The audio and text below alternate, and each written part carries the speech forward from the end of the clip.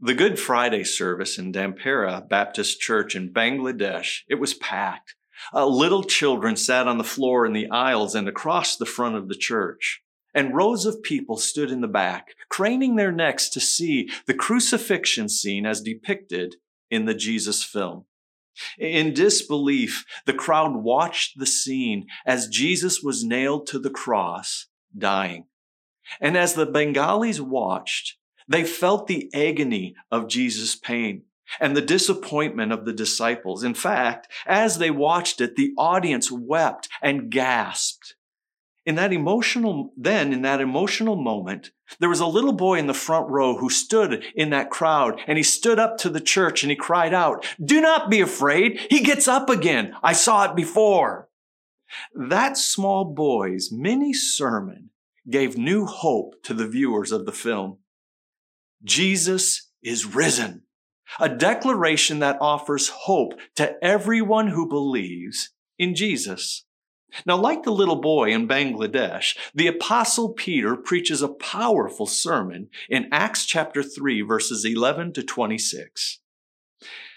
Peter's sermon happens after an extraordinary event that occurred near the temple in Jerusalem, an event that drew an incredible crowd. You see, as Peter and John headed into the temple to pray, they encounter a lame beggar who's sitting at the gate. Now, this man he's been unable to walk since birth. In fact, most people in the community in Jerusalem knew him because he's been sitting in that same spot outside the temple as long as people can remember. People walked by him every single day. They knew him. Well, when the lame man asks Peter and John for money, they offer him something better. They look him in the eye and they extend a hand and they say, "In the name of Jesus Christ of Nazareth, walk." Oh, and you won't believe what happened next. Sure enough, the man rose to his feet, took a few shaky steps, and then the beggar began jumping for joy and praising God. The lame man cried with joy, and the crowd that now surrounded him, they clapped and they celebrated the miracle that they had just witnessed. Now, let me ask you, that man's life was changed that day, completely, forever. And not only was he healed physically, he was restored spiritually. And here's my question. What would you have done after walking for the first time in your life? This man, he heads into the temple courts with Peter and John to pray. What a transformation. In fact, I wonder if Peter and John were as shocked as the lame man who now walks. I imagine John looking at Peter and saying something like this: "How did you know we could do that, Peter?" Well, let's pick up the action of this story at Acts chapter 3, verse 11. It says this: "While the man held on to Peter and John, all the people were astonished and came running to them in the place called Solomon's Colonnade." You see, apparently the news had spread around the city so quickly at this event, because it didn't happen every day. It drew a crowd. Solomon's Colonnade was a covered walkway that ran along the outer wall of the temple, and it was a common gathering place for the early church. But what is most surprising this day, even more shocking than the dancing lame man, is what happens next. Listen to verse 12. "When Peter saw this, he said to them, 'People of Israel.'" Isn't that interesting? After this miraculous event, Peter doesn't say, "Hey, find all the sick people in Jerusalem and line them up." He doesn't say, "Round up all the homeless people in town. We're going to get them off the streets." No, what Peter does, he preaches a sermon. I like the way the Message translates this verse. It says, when Peter saw he had a congregation, he addressed the people. Why does Peter do that?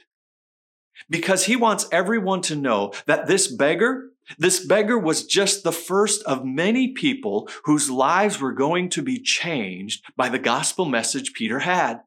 You see, what happened to this man, Peter says, needs to happen to all of you. All of you need to be healed. You need to be transformed. And in the sermon that follows, Peter tells why and how. You see, the mission of the church, the mission of the early church wasn't simply to heal people who were physically sick or to help people who were materially poor. When miracles and generosity occurred in the early church, the church isn't trying to simply make the world a better place. No. The miracles and the generosity of the church, these acts, give non-believers a taste of what heaven will be like, gives a taste of what the kingdom of God is like. Having just tasted the kingdom of God in this man's healing, the crowd listens to Peter's explanation. You see, the crowd seeks this transformative power of God. And this is why instead of holding a healing service or setting up a food pantry, Peter launches into a sermon. Peter believes that the Word of God has the power to change the life of every person listening that day. I like how David Young says it in his book, A Grand Illusion. He writes this: Jesus, he never argues against any public policy, stating rather that his kingdom is not of this world, John 18, verse 36. You see, imperial Rome was filled with social injustices, and Jesus knew that quite well that there were problems. He taught people not to go along with these systems, but he never protested the systems themselves. There were no marches. There were no demonstrations. Jesus did not lead a campaign to burn Rome. No battles or record appointees.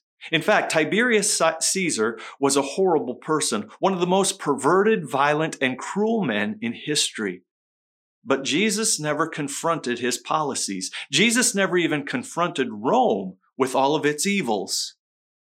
He goes on to write this: instead of challenging Rome's social institutions, Jesus confronted individuals and the religious establishment with their sins.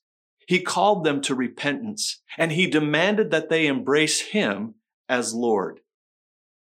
Jesus knew, and this is very important, that if he changed enough lives individually and from the heart, Rome's evils would collapse on themselves. And this is exactly what happened.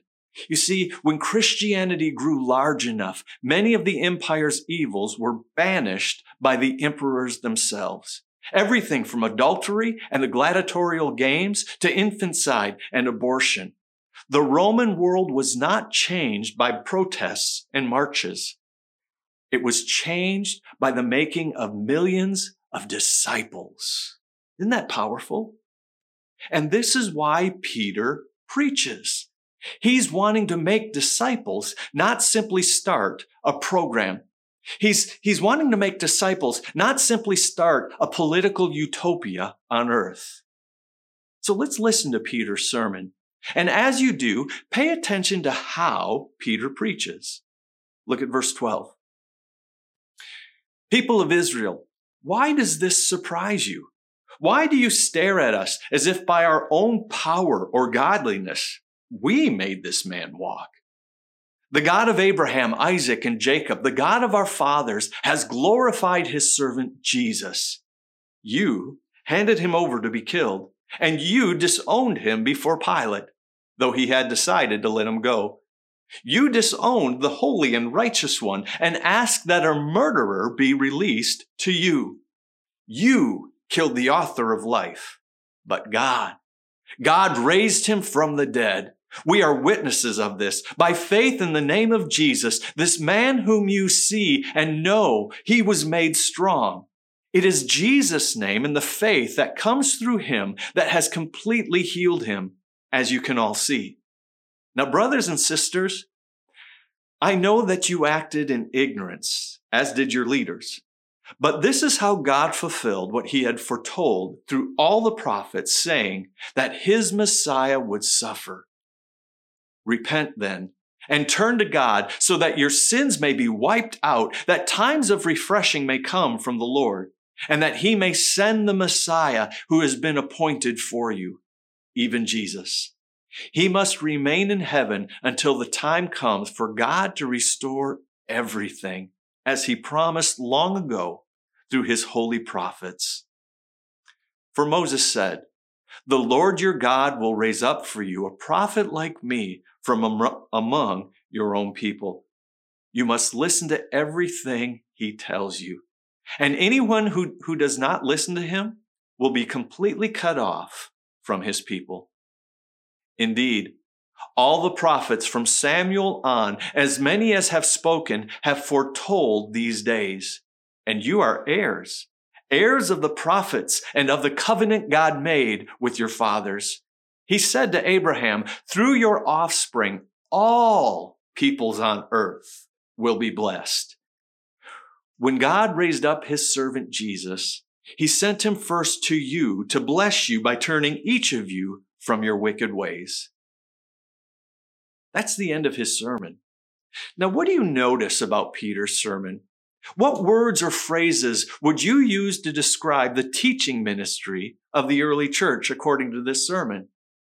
From Peter's sermon, we can find 4 characteristics of discipleship. First, this: good discipleship is Christ-centered.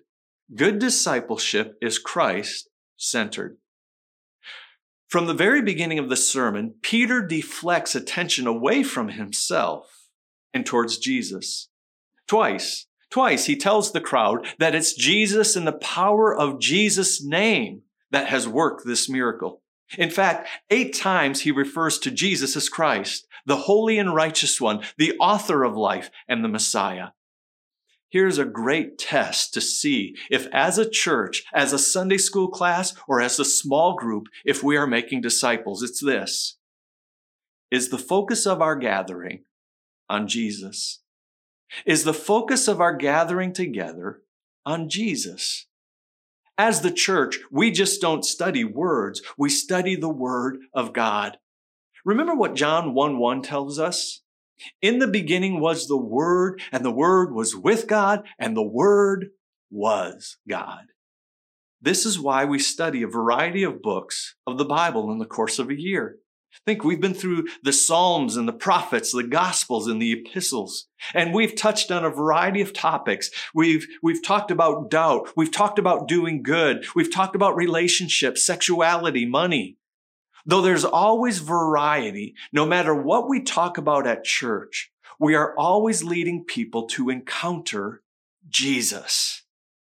Because Jesus is the one who changes lives.